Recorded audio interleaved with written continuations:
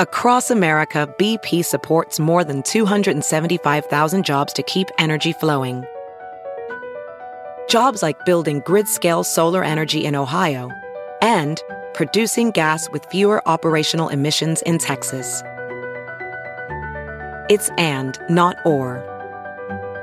See what doing both means for energy nationwide at bp.com/investing in America. There's something magical about unboxing. When you unbox BritBox, you uncover a world of British entertainment. Stream the UK's most brilliant series, including new and upcoming seasons of Shetland, Father Brown and Death in Paradise. Plus new originals like Payback, Irving Welsh's Crime and Archie, the story of Hollywood's greatest leading man, Cary Grant. Unbox BritBox and escape to the best of British TV. Stream with a free trial at BritBox.com.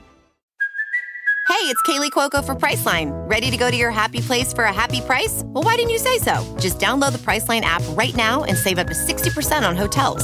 So whether it's Cousin Kevin's Kazoo Concert in Kansas City, go Kevin, or Becky's Bachelorette Bash in Bermuda, you never have to miss a trip ever again. So download the Priceline app today. Your savings are waiting. Go to your happy place for a happy price. Go to your happy price, Priceline. From the Jill Schwartz Memorial Library here in the wilds of Connecticut, this is Obscure Season 2, Frankenstein. I am your host, your ear lover, your literary mansplainer-in-chief, Michael Ian Black, and I am thrilled to welcome everybody to a second season of Obscure. All of you who are joining me out there on Patreon, thank you so much. All of you who have not yet subscribed to Patreon, you can go to patreon.com/Michael Ian Black and get yourself hooked up, because we're doing all kinds of cool shit. I don't know what I started to say. It's the word shit started to come out, I don't know, Australian, and then it ended up being kind of Valley Girl, circa 1983, but more like somebody trying to do a Valley Girl impersonation, like a 50-year-old man like me trying to do a Valley Girl impersonation. That's what it sounded like. So I apologize. And if you were to stop listening to this entire podcast because of that alone, I would totally understand. But on Patreon, there's all kinds of extra stuff. There's bonus episodes, there's book club, and then there's additional bonus content. And it's cheap.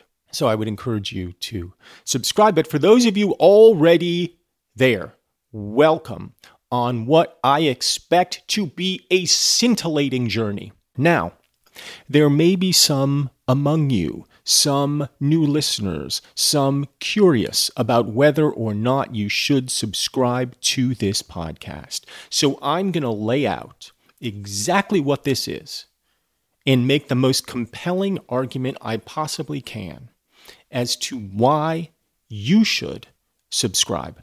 And the way to subscribe is by going to patreon.com/Michael Ian Black. So the first question, what is Obscure? It is a podcast in which I read classic works of literature out loud and comment on them as I go. Well, Michael, you may be thinking to yourself, that sounds horrible. I know. Believe me, I know.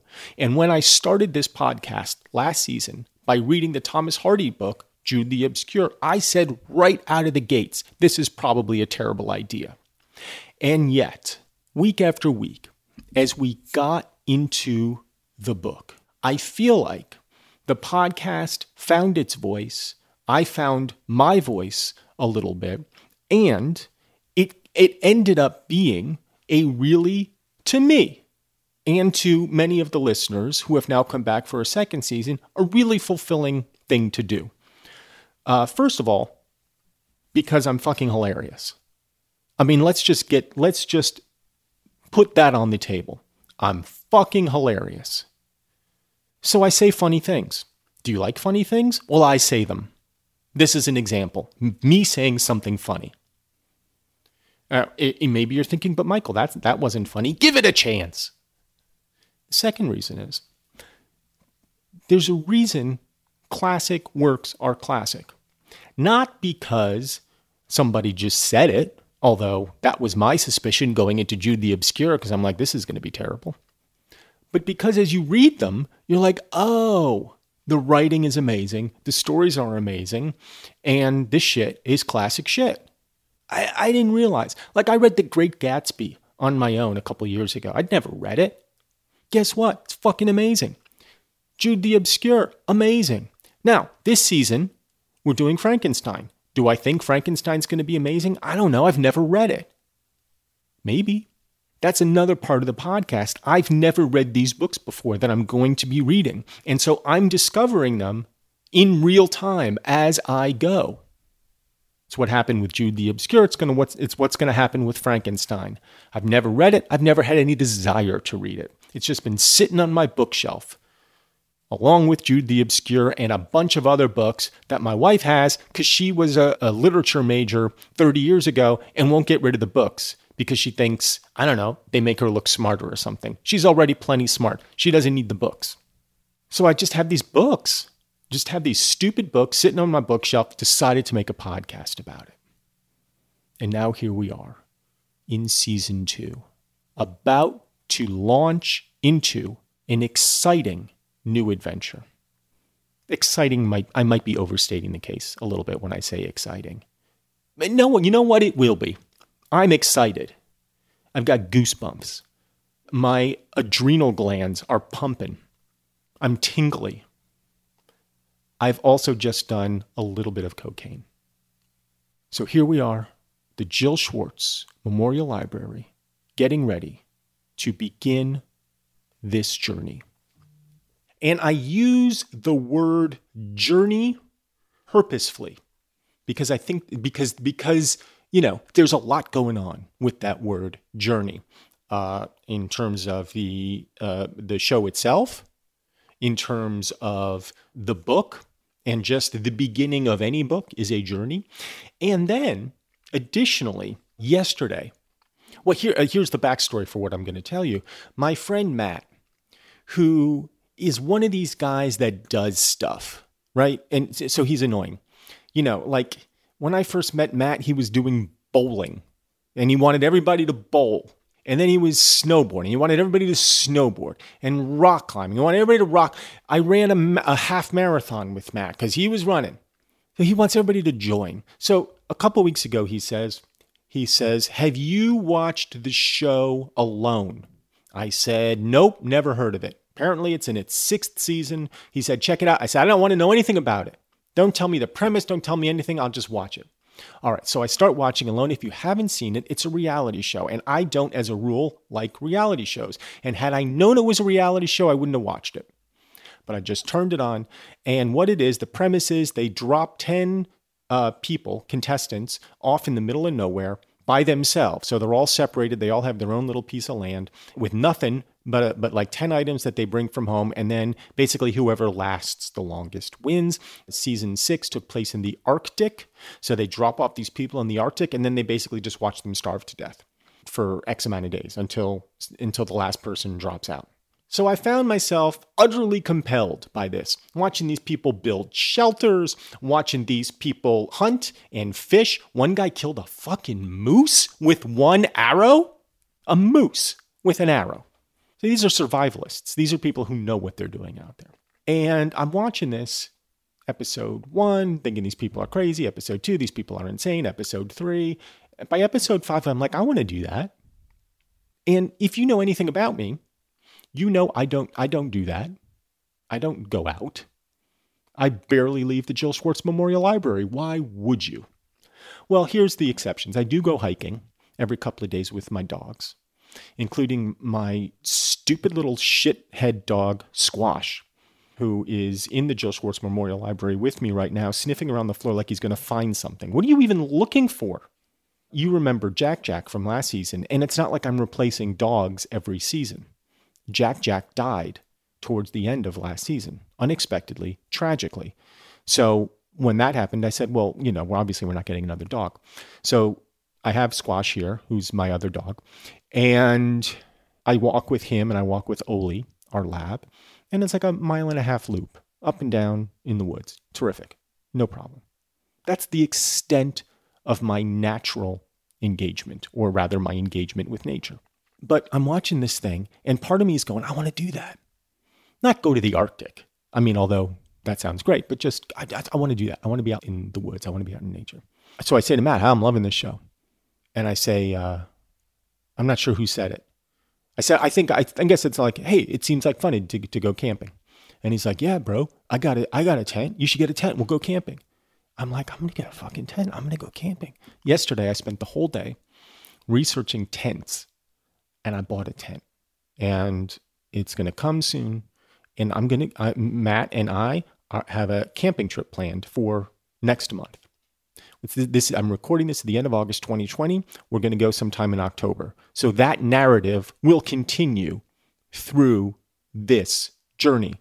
So that's a journey I'm going to be going on, a literal journey.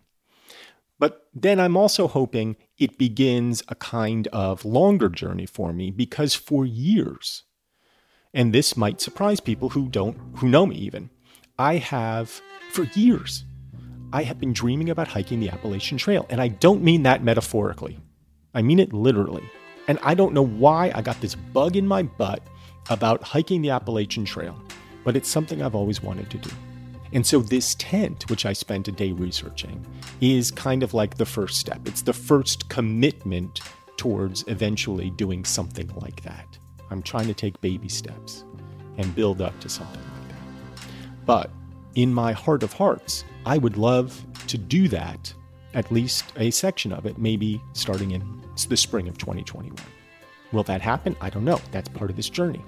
There's also, along this journey, and thematically speaking, the idea of nature itself and our relationship to it. Why do you say that, Michael? I will tell you, listeners. Because in this moment in time that we are in, recording again at the end of August 2020, we are in the midst of a natural disaster. And our relationship, at least my relationship with nature, has changed somewhat in that I'm forced to deal with it. Right? There's a virus going around, and I'm forced to accommodate, as we all are, this plague, this impactful moment in natural history. My understanding of Frankenstein, and I know nothing about it really other than what's in pop culture already. My biggest frame of reference for Frankenstein is Boris Karloff with his arms out. I don't even know if it's Boris Karloff going, "Ugh." No, you're hurting me!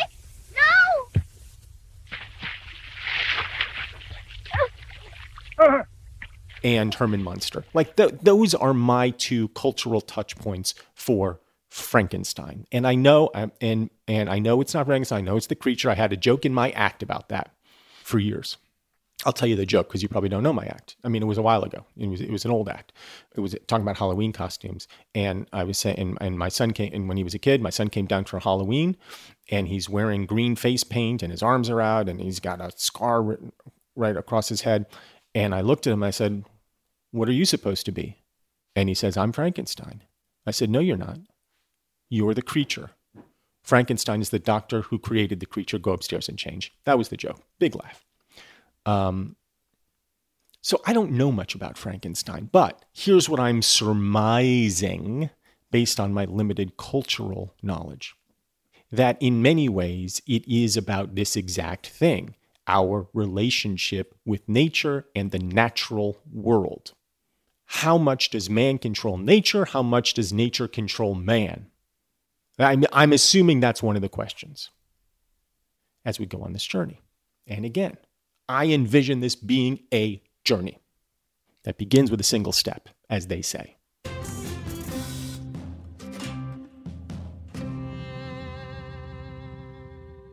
So that's where we begin today on season 2 of Obscure. I'm holding in my hand the Penguin Classics edition of Mary Shelley's Frankenstein.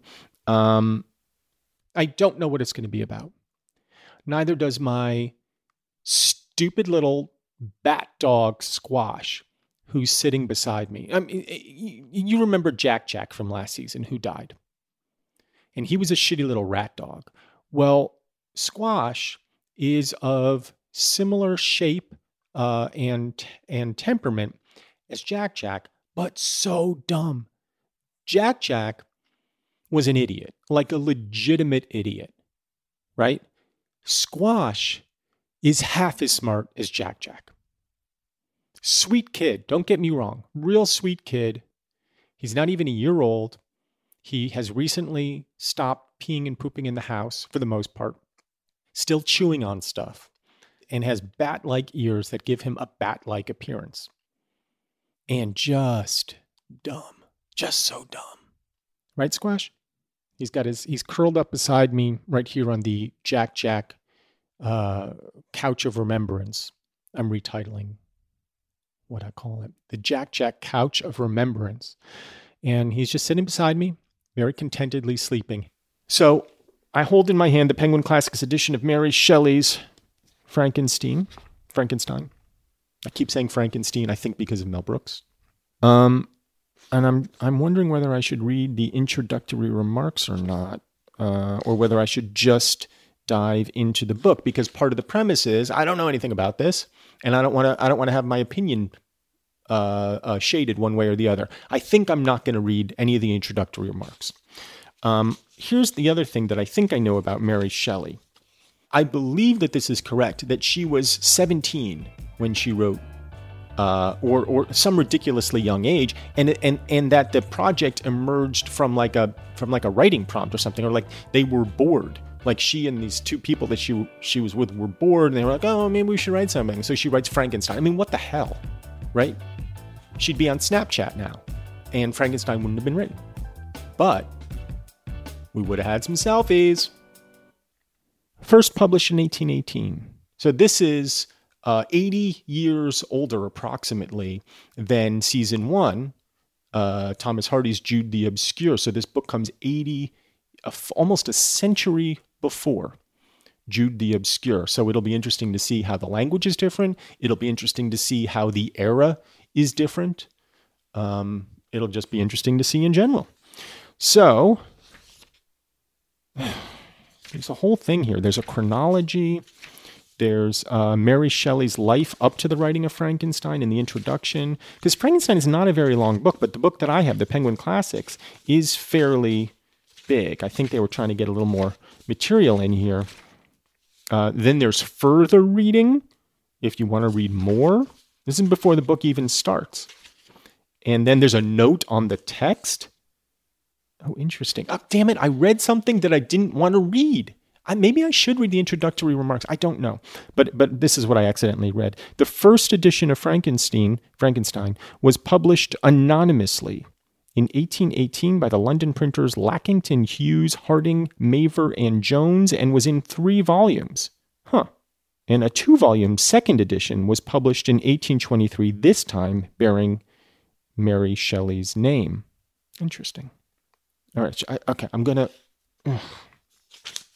skip it. Maybe we'll go back. I'm going to skip it. I want to go in with fresh eyes. All right. Here we are. And I should note that the text is on the cover page here, seems to be an actual replica of the original font style, because it has a real old-timey look. Frankenstein, or The Modern Prometheus, in 3 volumes. And now let's take a little break.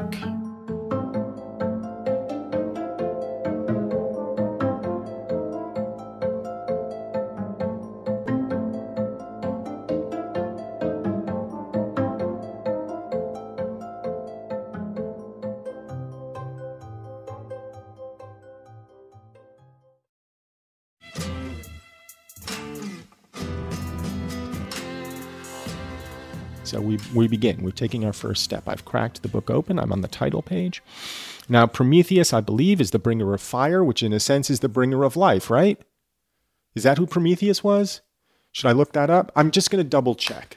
I'm going to double check because I don't want to go into this getting the very first thing wrong. Who was Prometheus? I'm pretty sure. He's a cultural hero, trickster figure credited with the creation of humanity from clay and who defies the gods by, I think, bringing fire, stealing fire, giving it to humanity. Okay, so he, the modern Prometheus, he's the creator of humanity. No, so what we know about Dr. Frankenstein, is that he makes this creature.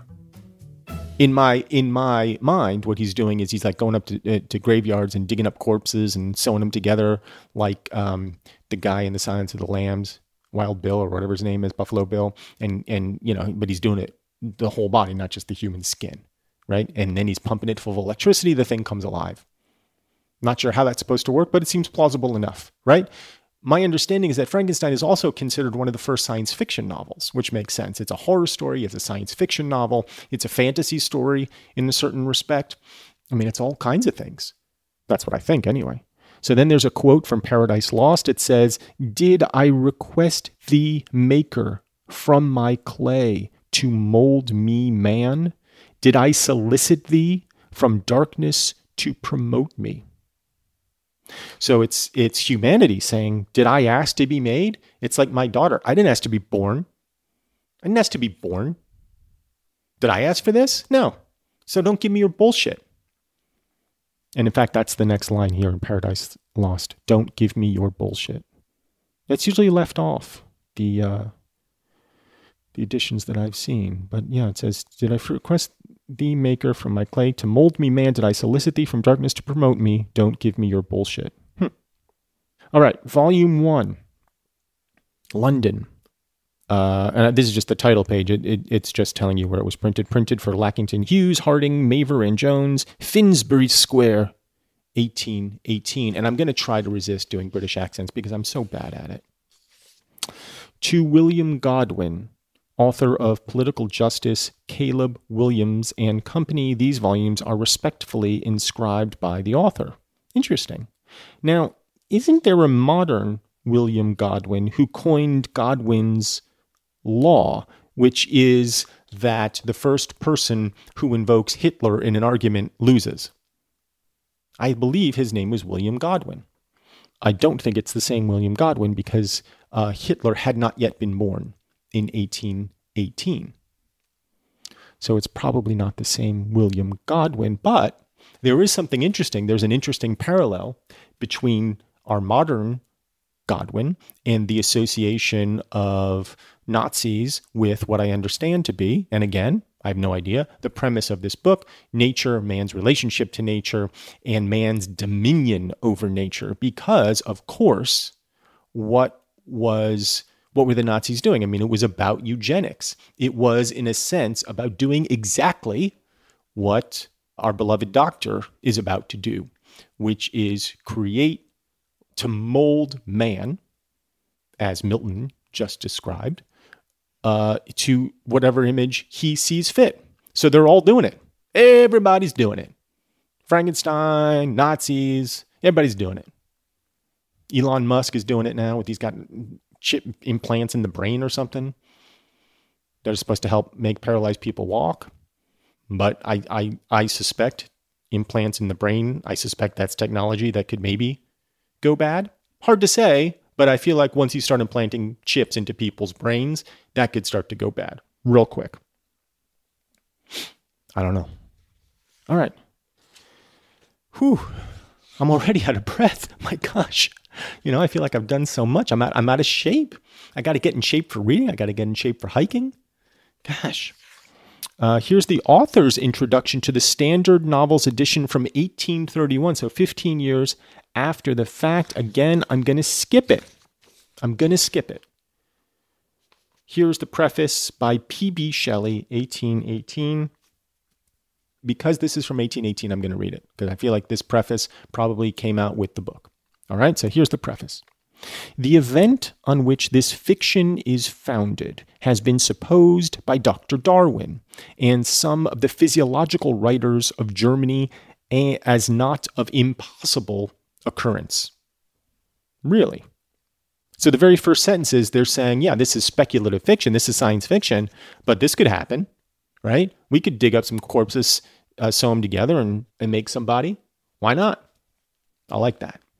It continues, I shall not be supposed as according the remotest degree of serious faith to such an imagination, yet in assuming it has the basis of a work of fancy, I have not considered myself as merely weaving a series of supernatural terrors.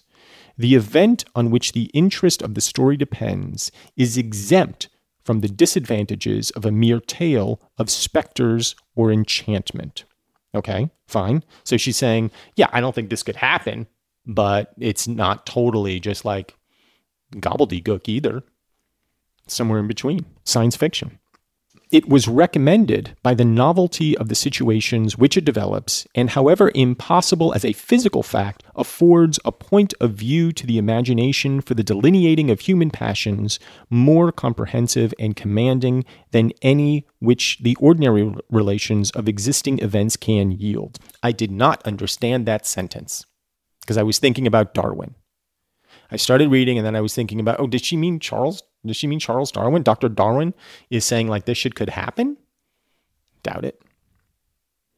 All right. It was recommended by the novelty of the situations which it develops. So she had this idea and then the novelty of the situations which it develops. Okay. And however impossible as a physical fact, affords a point of view to the imagination.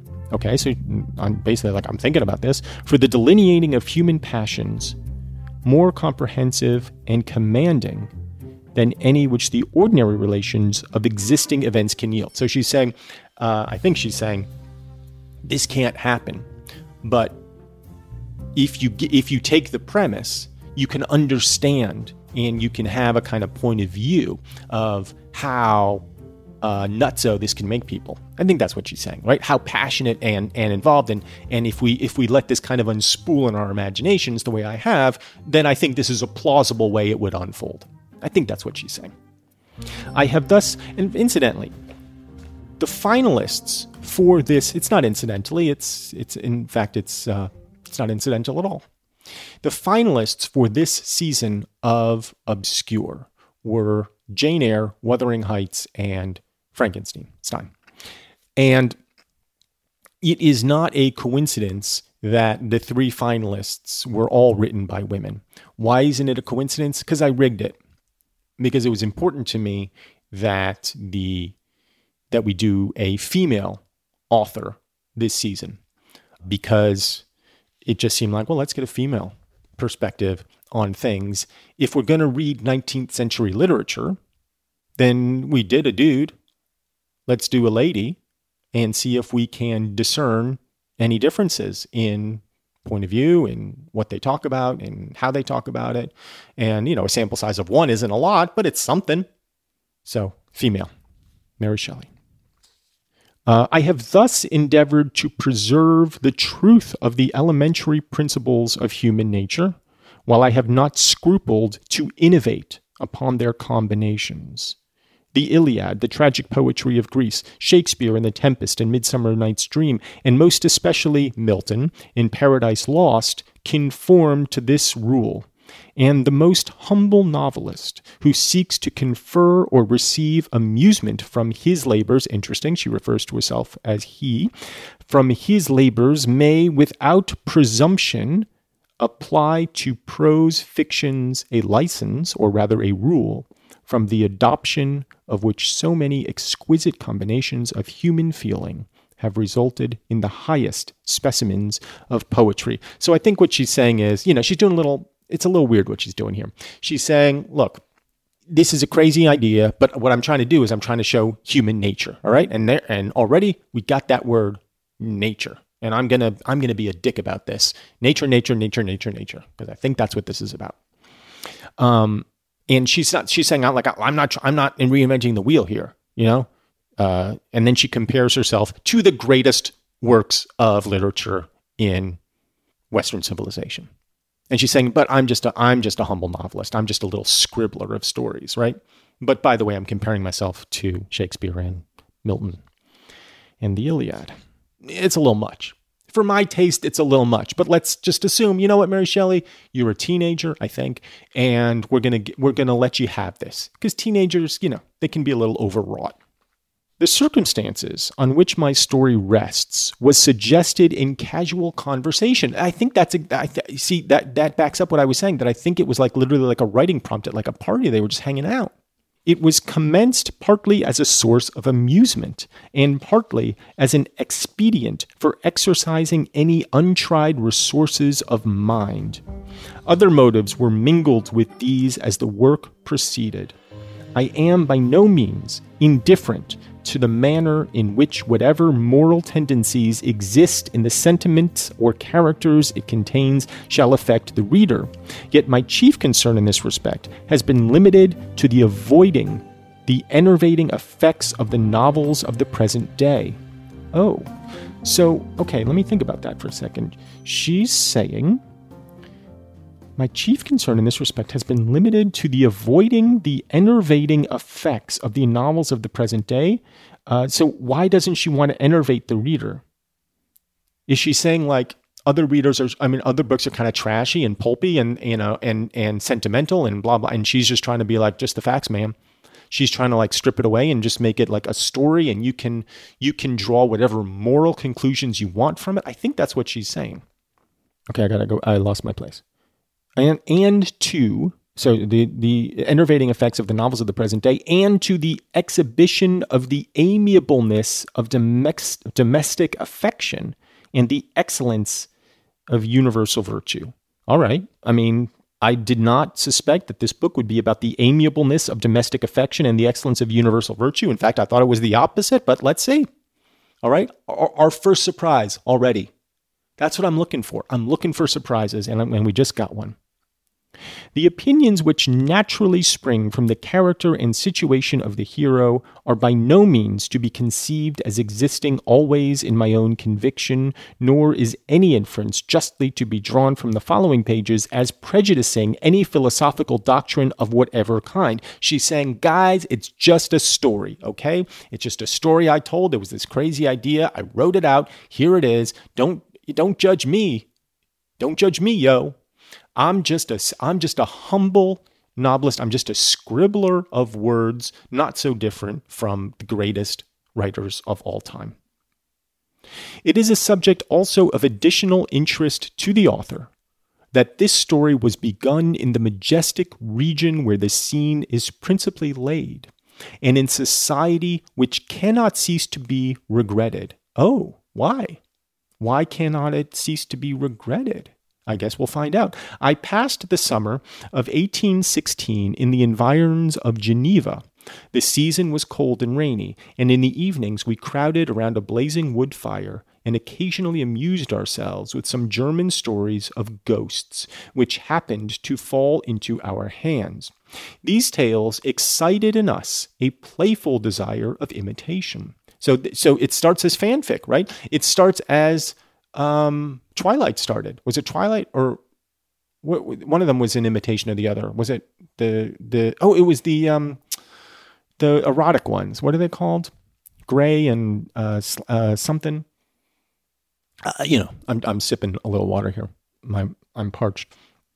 The ones I'm talking about, the sexy ones.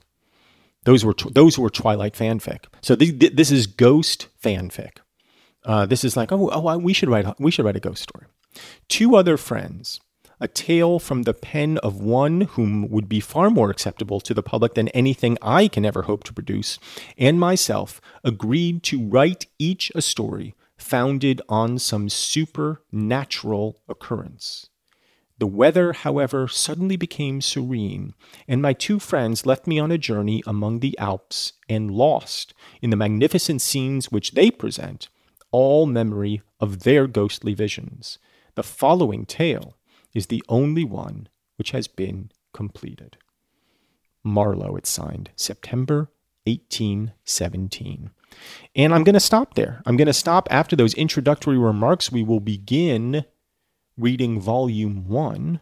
the next time out. But I feel like Shelley has really sort of set the table for us. And it is as I thought. She was with friends. They were hanging out in Geneva. The weather was shitty. They were like, we're bored. Here's this book of ghost stories. Let's read some. We don't have Snapchat. They read the stories. They were like, hey, I've got an idea. Why don't we each write our own ghost story? And one of the writers she's saying is a better writer than her. The other one she seems to think is a shitty writer. She doesn't say, but it's implied. You know, the other writer is just like garbage. She doesn't say it, but I think we understand, right? Mary and the other friend are like, we're the writers here. And the other friend is like, hey, Shakespeare, why don't you write us a ghost story? So they're like, yeah, okay. So they all started writing, but then the weather cleared. The other friends went off to hike the Alps. They were lost forever. Paradise Lost indeed. But Mary stayed behind for whatever reason and completed the book that I hold in my hands, Mary Shelley's Frankenstein. So here we are. We've taken our first step, everybody. We have begun this journey. We have set foot, like Mary Shelley's friends, into nature, the nature of our own selves as we contemplate, as she says, what promises to be a supernatural occurrence. So if there's one thing I like better than nature, it's supernature. All right. I mean, I'm thrilled. I'm looking forward to this. I got goosebumps. Squash has settled down. It looks like he's attentive. And we are going to start Volume 1 of Mary Shelley's Frankenstein on the next episode of Obscure. But until then, I wish you adieu.